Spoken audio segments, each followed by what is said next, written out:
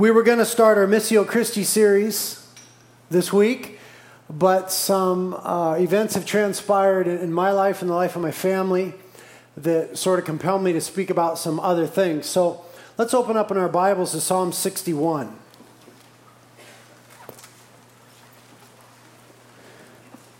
Psalm 61, the title of this message is When My Heart is Overwhelmed.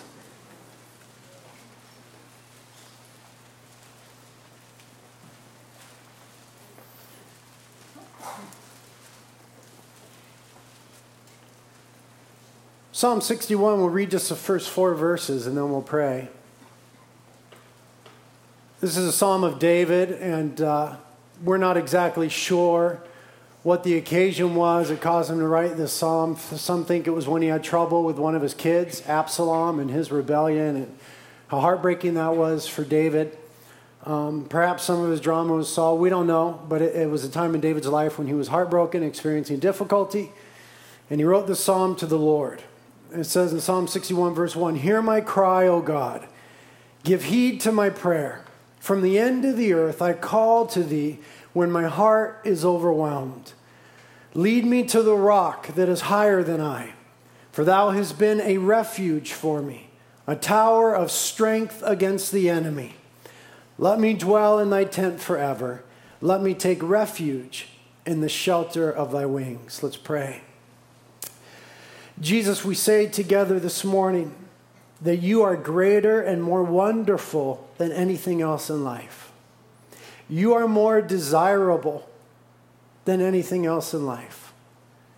Than anything this world has to offer, any other person, you're more desirable. We say together this morning, Jesus, that we trust you in good times and in bad times. In sickness and in health, we are wed to you, Lord, and we trust you. We say together this morning that you are a faithful God. That you are the God who gives and you're the God who takes away, and blessed be your name. And we ask that in our lives, in our church, that Jesus, you'd be bigger this morning. You be more beautiful in our hearts and minds. The Holy Spirit, you would do a work that would cause us to long more for the person of Jesus. Say together that your loving kindness is better than life, O Lord. We ask that you'd speak to us and bless us together this morning in Jesus' name. Amen.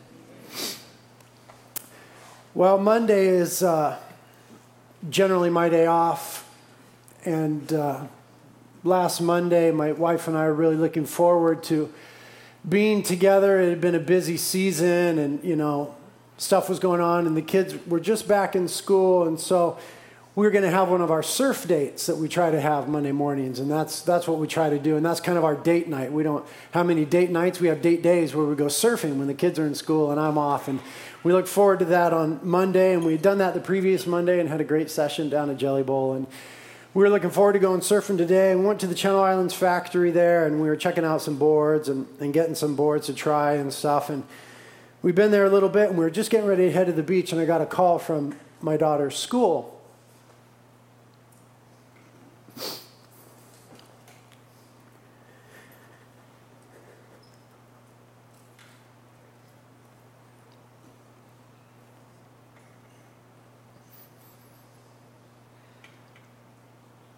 Sorry.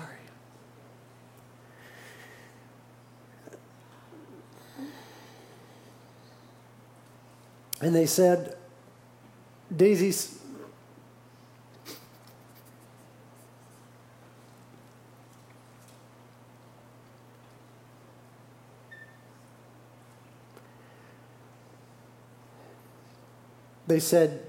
fallen down, and she doesn't look good. She's having a hard time staying conscious, and she had vomited and stuff, and Daisy had told the lady that was caring for her, "You need to call 911. I need to go to the doctor." But it was just a small fall, and she falls all the time. Stuff wasn't really making sense, and so my wife and I kind of rushed out there and grabbed her and took her to the emergency room, and they could tell that something was real wrong, and they started examining her, and they thought that she had ruptured her spleen on the fall, and they did a CAT scan and stuff after doing a quick ultrasound, and then they thought maybe her kidneys were ruptured, and there was a big mass in her abdomen that they thought was a bunch of blood. And we got out of the emergency room, and they put us in ICU while they were trying to figure out what was going on. And there was a lot of doctors kind of looking at stuff. And after we had been in there a while, one of the doctors came and said, that mass that we're seeing in her abdomen is not blood. It's a tumor.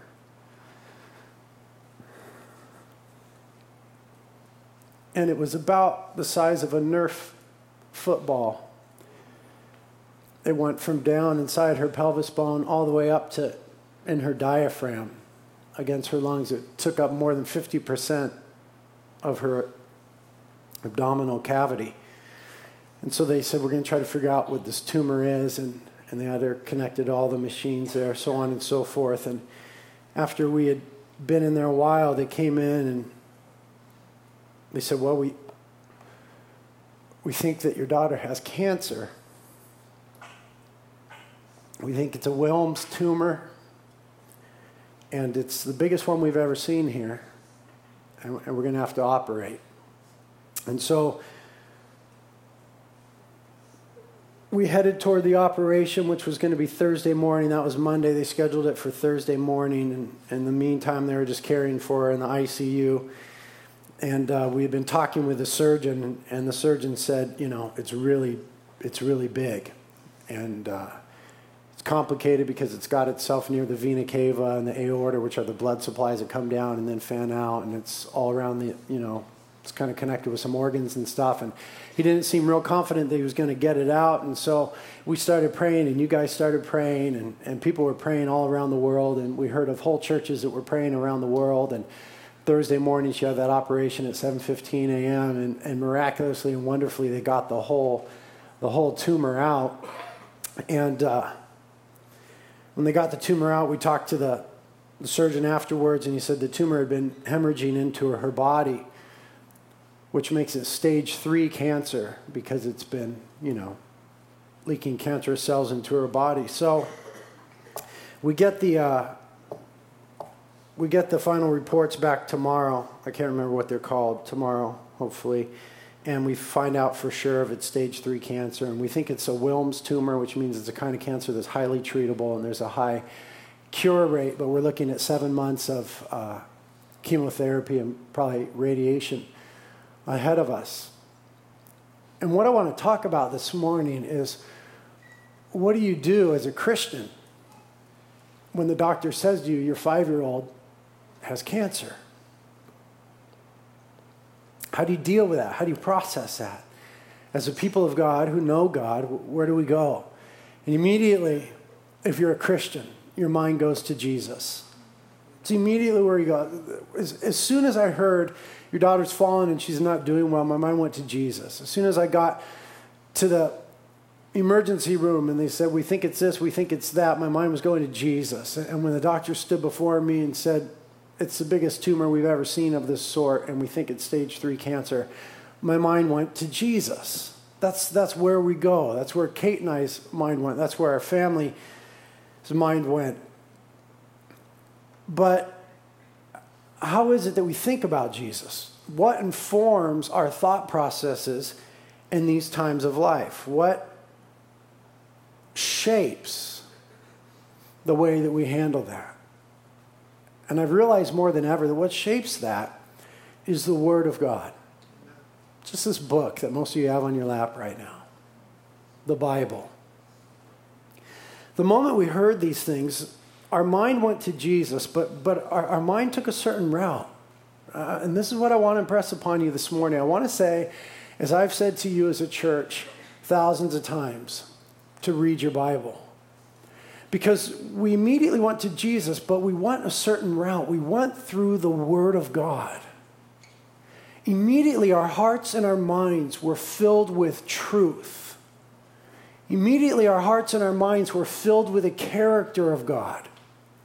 Immediately our hearts and minds were filled with the story of God and the story of God's people. Immediately our hearts and our minds were flooded with precepts and passages and doctrine. And I didn't have to open the Bible. We didn't need someone to come along and quote Scripture. It was just there.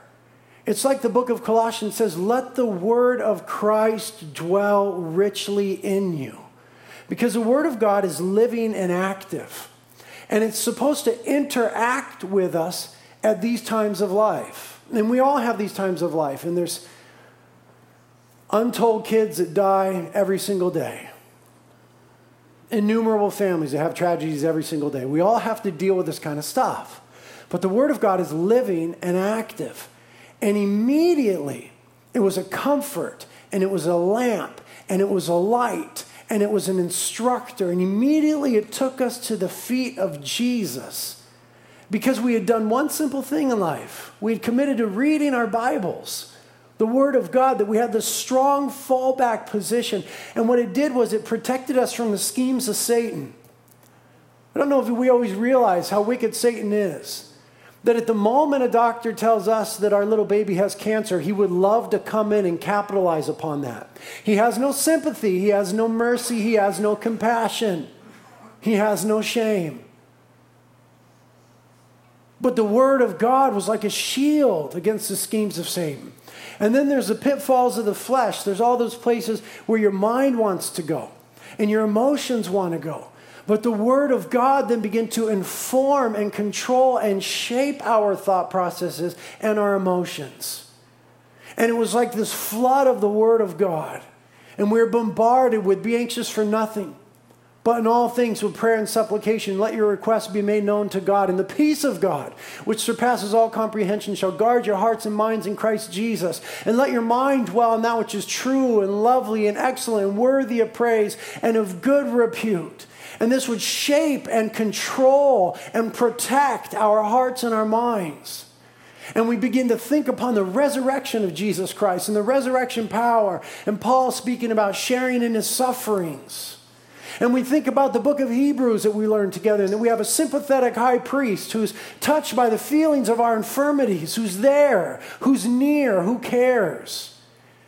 And it protected us at the moment where our heart was overwhelmed. And our psalm says, when my heart is overwhelmed, lead me to the rock that is higher than I. And Jesus is that rock. And the way that we are led there so often is through the Word of God. Psalm 119, verse 25 says, my soul cleaves to the dust. Revive me according to your word. Paraphrase, in the worst moments of life when I don't know how to get off the floor, your word does something in me that brings me back to life. Psalm 119, verse 28.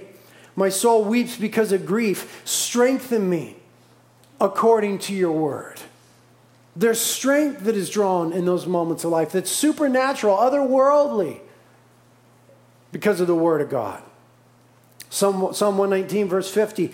This is my comfort in my affliction, that your word has revived me. And I want to testify this morning, just going through life, just like you guys go through life, that we've been revived by the Word of God this week. It's been the absolute worst week of our lives, without question. But we've been revived by the Word of God. Psalm 119, verse 162 then says, I rejoice at your word as one who finds great spoil. You see, because we just committed in life to knowing the Word of God, at those heartbreaking moments in life, we weren't groping around like a man in the darkness. We weren't reaching for something that wasn't there. We weren't reaching for somebody else. Jesus was readily found by us. And the pathway was the Word of God. And so what I want to encourage us in this morning is that when our hearts are overwhelmed, we need to have already fed ourselves on the Word of God. Choose to be in it. Choose to believe it. Choose to trust in the Word of God. I know that there's difficulties with the Word of God. But there are also plenty of reasons to believe in its inerrancy, its infallibility. It's authority. I know that there's some difficulties, but is there not plenty of reason to believe that this is a living, actual, true, trustworthy Word of God? Just because there are some difficulties doesn't mean then that we cease to trust. I have some difficulties in my marriage. But when my wife tells me that she loves me, my mind does not immediately go to, but I think you're committing adultery. That would just be so wrong and so silly and so wicked. And so when the Word of God speaks to us, even though there's some parts we don't understand, we don't immediately go to, well, then I don't trust it. I know that some scholars are going there. I know that the seminaries have gone there. I know that the church in America is going there. But I'm telling you, don't go there. The Word of God is the living, active, inerrant, infallible, authoritative, true Word of God. Amen.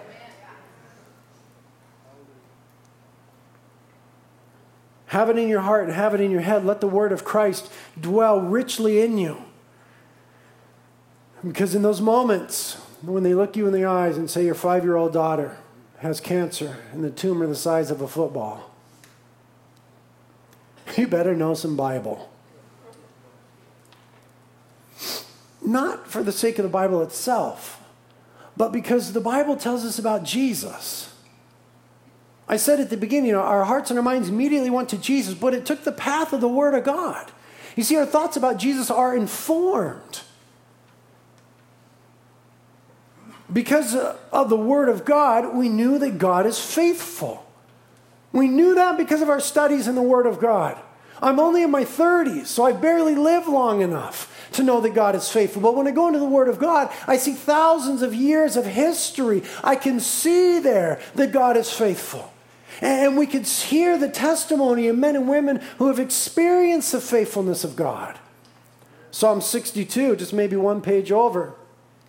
Verse 5, again, David, my soul, wait in silence for God only. My hope is from Him. He only is my rock and my salvation, my stronghold. I shall not be shaken.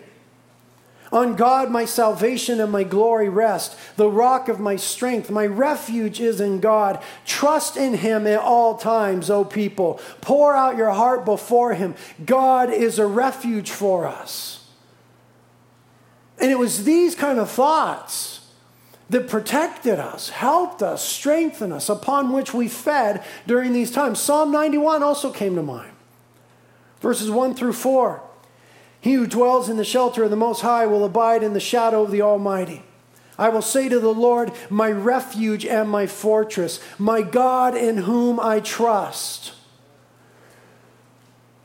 The first prayer that we said out loud, my wife and I there in the emergency room, and my mom had just gotten there, and it was the first time that we had a chance to really hold hands and pray out loud, was that prayer. We just said, God, we trust you. We trust you right now with our daughter's life. You give and you take away. Whatever the outcome of this is, we want to say that we trust you, God. I don't know how to say that unless we've been nourished by the Word of God. Verse 3 of Psalm 91, for it is He who delivers you from the snare of the trapper and from the deadly pestilence. He will cover you with His pinions, and under His wings you may seek refuge. His faithfulness is a shield and a bulwark. And so then, because of the Word of God, we knew to hide under the wings of God. We knew to cling to the person of Jesus. We knew that metaphor, that phraseology, that thought. We knew that His character would be a shield for us, His faithfulness. And that's been nourishing us. Psalm 37 verse 3, trust in the Lord and do good, dwell in the land and feed on His faithfulness. And what I want to tell you guys is now is the time to feed on the faithfulness of God. Just like a little lamb that's been out in the pasture, you got to feed. He is the shepherd and we are the sheep of His hand. And how do you feed but on His faithfulness?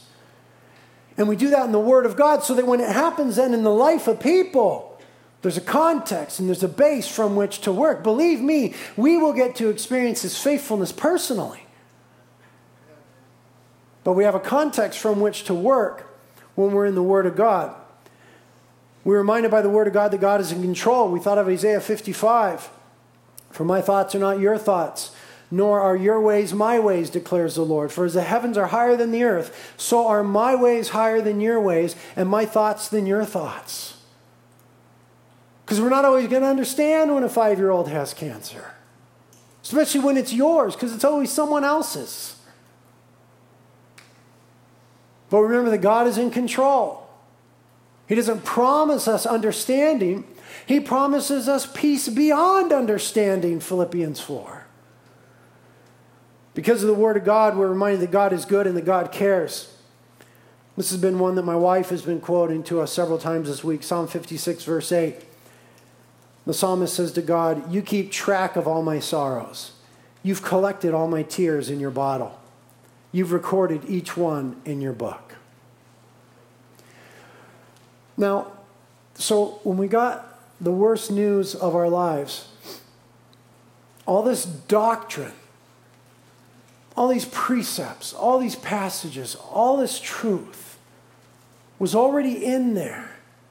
And it kept us from going to that place of saying, why? I want to testify that by the grace of God this week, we've never said why. Because the Word of God doesn't necessarily give us the whys. And His ways are higher than our ways. Lean not on your own understanding. The Word of God already told us that. And so it kept us from that unhealthy place of why.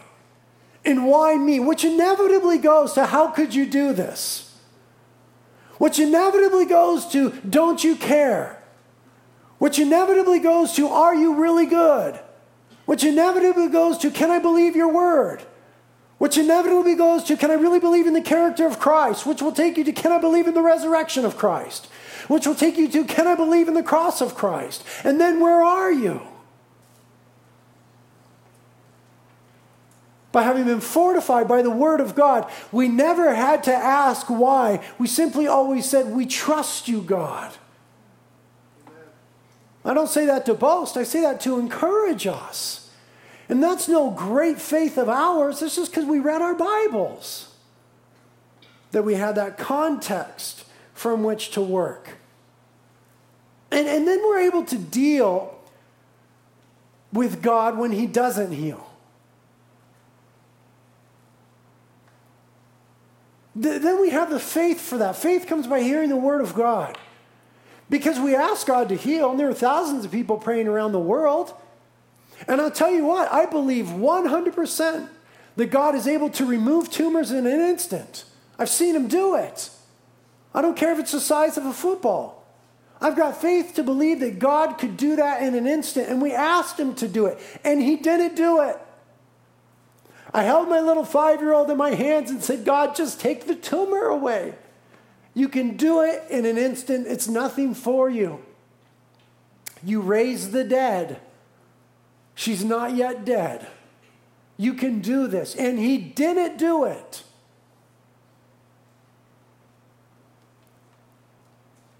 And I will tell you that it takes more faith to endure Christ not healing your daughter than it does to see Him heal your daughter. And I would rebuke the word of faith movement that says if God doesn't heal you, it's some deficiency in your faith. Are we to say then that the 5-year-old little girl laying in that bed this morning had a deficiency in her faith and so God refused to heal her? Is that what we learn from the Word of God? That's not what we learn from the Word of God. That comes from the wicked heart of man. God is able to heal at all times, but He doesn't heal at all times. If anybody ever had faith, it was the Apostle Paul. God didn't heal him. God said expressly, I will not heal you. My grace is sufficient for you. Christ was not healed, but He died on the cross. And if Christ should suffer and die, why would we think we should not suffer and die? If God would let His own Son be tortured and nailed to a cross, who are we to think God is wrong if He lets our own children die of cancer? Is the life of my daughter more precious than the life of Christ? Or of the thousands of children who are dying at this moment, who don't have emergency rooms and wonderful surgeons and thousands of people praying, who die in obscurity? We esteem the life of men too high over the Word of God and the person of Christ. For the church, it is a delight that we should share in the sufferings of Christ, that we might know the glory of Christ and the power of his resurrection. And if Christ would take our babies today, we would see them in glory tomorrow. And we don't grieve like the unbelieving world, because we know in whom we have placed our trust, that he is the resurrection and the life. And when David's little baby died, he got up and he washed himself and he ate. And he said, I will see that child again.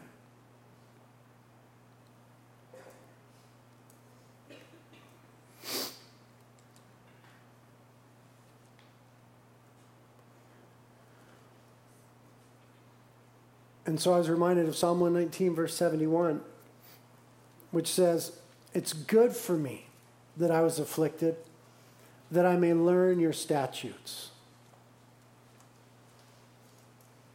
And this is a weird place to go. And we even, I think I've experienced some tinges of guilt for going there this week. But because of the Word of God and the character of Christ, I've been able to say repeatedly this week, this is good for us.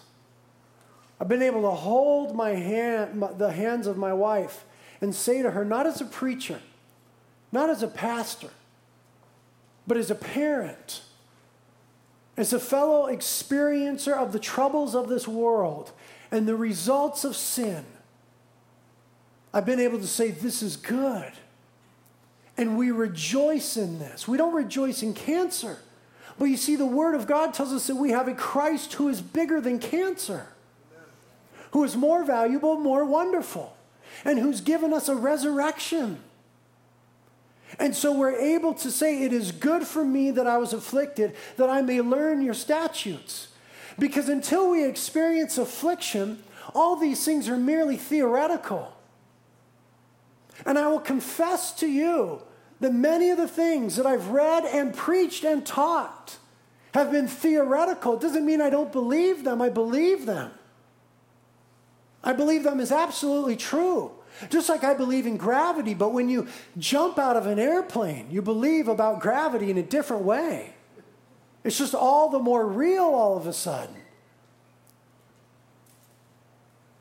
It's good for me that I was afflicted, that I might learn your statutes. I can't tell you how many times from this pulpit and other pulpits I've spoke about Romans 5. It says, we rejoice in our tribulations, knowing that tribulations produce perseverance, and perseverance proven character, and proven character hope. And hope does not disappoint, because the love of God is poured out in our hearts through the Holy Spirit. I can't tell you how often I've quoted that and taught that and believed that. But I never experienced that like I've experienced that this week. So many of you already have. You know, I confess that I'm too young, and sometimes I think I'm too young to be an effective pastor. I do more weddings than I do funerals. We do more baby dedications than we do hospital visits. It's just where we're at as a church. This is where I'm at as a pastor. All my friends are having babies. They're not yet dying. And so I haven't experienced a lot of affliction in my life. Some of you have. Kate and I lost a child some time ago. Had a miscarriage. My wife said something interesting this week. She said, you know, every time we start a church, it seems like it costs us a kid. Because it was a week before we started this church, Reality Carpinteria, that we had our miscarriage. And just a couple weeks after starting Reality Ventura, that this happened with Daisy. I mean, I don't know the mind of God and the heart of God, and I don't know if those things are connected or not. But I know that Jesus said, if you're going to follow after me, you got to count the cost. I know that Paul taught us not to consider our lives more precious than the person of Christ, and to esteem everything else as rubbish in light of knowing him. And so these things now are coming out of the theoretical, and they're becoming real. And then what we find out is this beautiful truth right here, that we really do know Jesus. That's where we want to end up. I discovered this week that we really do know Jesus. And what I want to challenge us in as a church is, do we really know him? Some of you don't. Some of you are going through the motions. You're religious. You show up to church and you go to Campus Crusade and you go to this event and that event and you got these worship albums, but you don't know Jesus. And I want to encourage you to get to know Jesus. Is he for you, like our psalm says, a tower of strength and a refuge? Is he your default? Is he the first place you go? Is he the final word? Is he the ultimate comfort? Is he the ultimate goal? Is he your greatest desire? If he's not, you don't really know Jesus. Do you want to, like the psalmist said, dwell in his tent forever, take refuge in the shelter of his wings? I struggle with that this week. It's not without its struggles. I'll tell you, there's times where I'm concerned I don't really know Jesus. And there's a reason he had to give us the commandment that we shall have no other gods before him. It's because we have a proclivity toward having other gods. And finding more satisfaction and joy and pleasure and excitement in other things other than the person of Jesus. There's times like this where those things are just kind of shaken. Psalm 63 came to mind for us this week, starting in verse 1. O God, thou art my God. I shall seek thee earnestly. My soul thirsts for thee, my flesh yearns for thee, in a dry and weary land where there is no water. Thus I have beheld thee in the sanctuary, to see thy power and thy glory. Look at this. Because your love is better than life, my lips will praise thee. So I will bless thee as long as I live. I will lift my hands in thy name. My soul is satisfied with marrow and fatness, and my mouth offers praises with joyful lips. When I remember you on my bed, I meditate on you in the night watches, for you have been my help, and in the shadow of your wings I sing for joy. My soul clings to you. Your right hand upholds me. Can you say this in your life?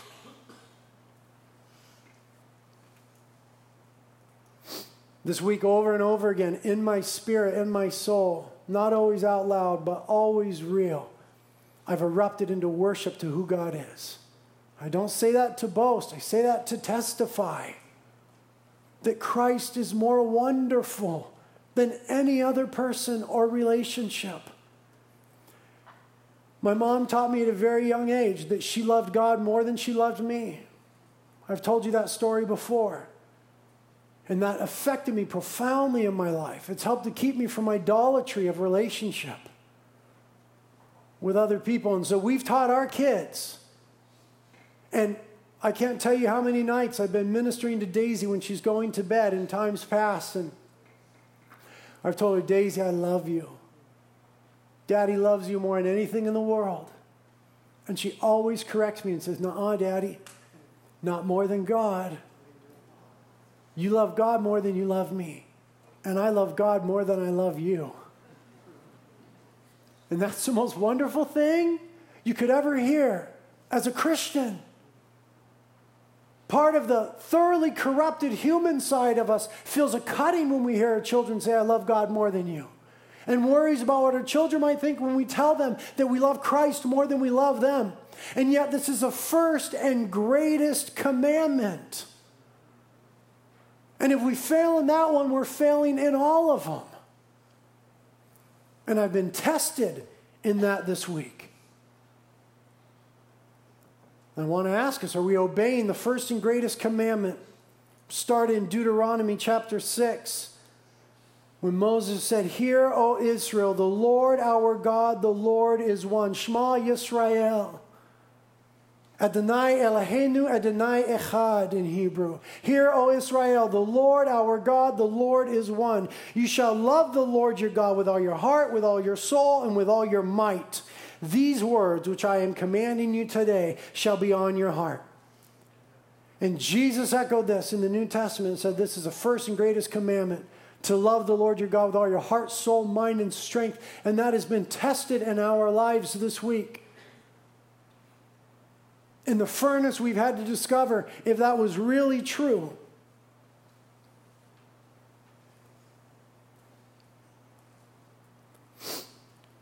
There comes a time when Jesus has to show up on your beach in the midst of your stuff and say, Peter, do you love me more than these? He went to Peter's beach on the north end of the Sea of Galilee in the midst of his stuff and his world. And part of the restoration of Peter was Christ looking him in the eyes and saying, do you love me more than these? And the text doesn't tell us what these are. It leaves it ambiguous that we might always think that these are everything. And Christ showed up on my beach this week in the midst of my stuff and said, do you love me more than these?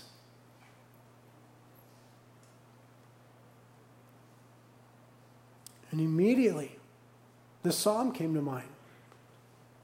Your love is better than life. When I had the dark night of the soul on Wednesday night, I had to say goodbye to Daisy. Thursday morning was her operation, and so many people had faith that they'd get the whole thing. My dad knew that they would get the whole thing, and so many of you were full of faith. And I have faith for that, but God didn't let me go there. God had me with Daisy all the night, and in the middle of the night, he stepped into my beach and said, Britt, do you love me more than these?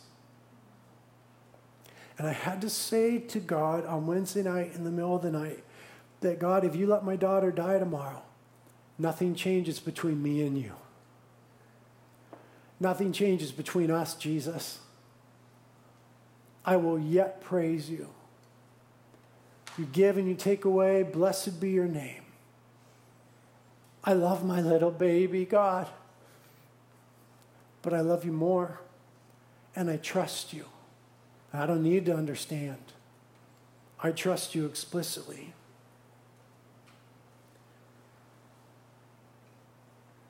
Examine your lives today. Because life could be very different tomorrow. Make sure Jesus is number one. Lord, we thank you that you're worthy of these things. That you're worthy of being number one. And we just ask that Holy Spirit, you would come and minister that truth to each of our hearts. Right now, Lord. That you'd come and free us from all sorts of idolatry. That there be nothing that we would esteem as more important than you. Nothing that would garner more affection than you. And that we would discover that we really know you. And then that would be unending strength. But Lord, deal with our hearts now, today. Because tomorrow could be radically different. And Jesus, we honor you. Thank you that you're the kind God that keeps track of our sorrows and store up our tears in a bottle. It's not that you're uncaring. You're more caring than we could ever imagine.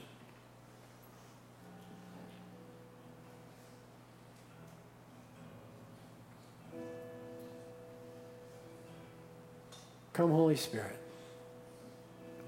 Beautify Jesus in our midst. If there's anybody here, Lord, that has never repented of their sins and received your forgiveness, I ask that you would heavily convict them of sin today. Pray that maybe for the first time the reality of their sin and the brevity of their life would weigh upon them in an unbearable way. And then, Jesus, you'd be revealed in your forgiveness, in your offer of eternal life, and the hope of the resurrection.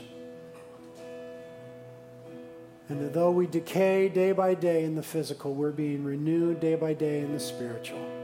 And that your love is better than life.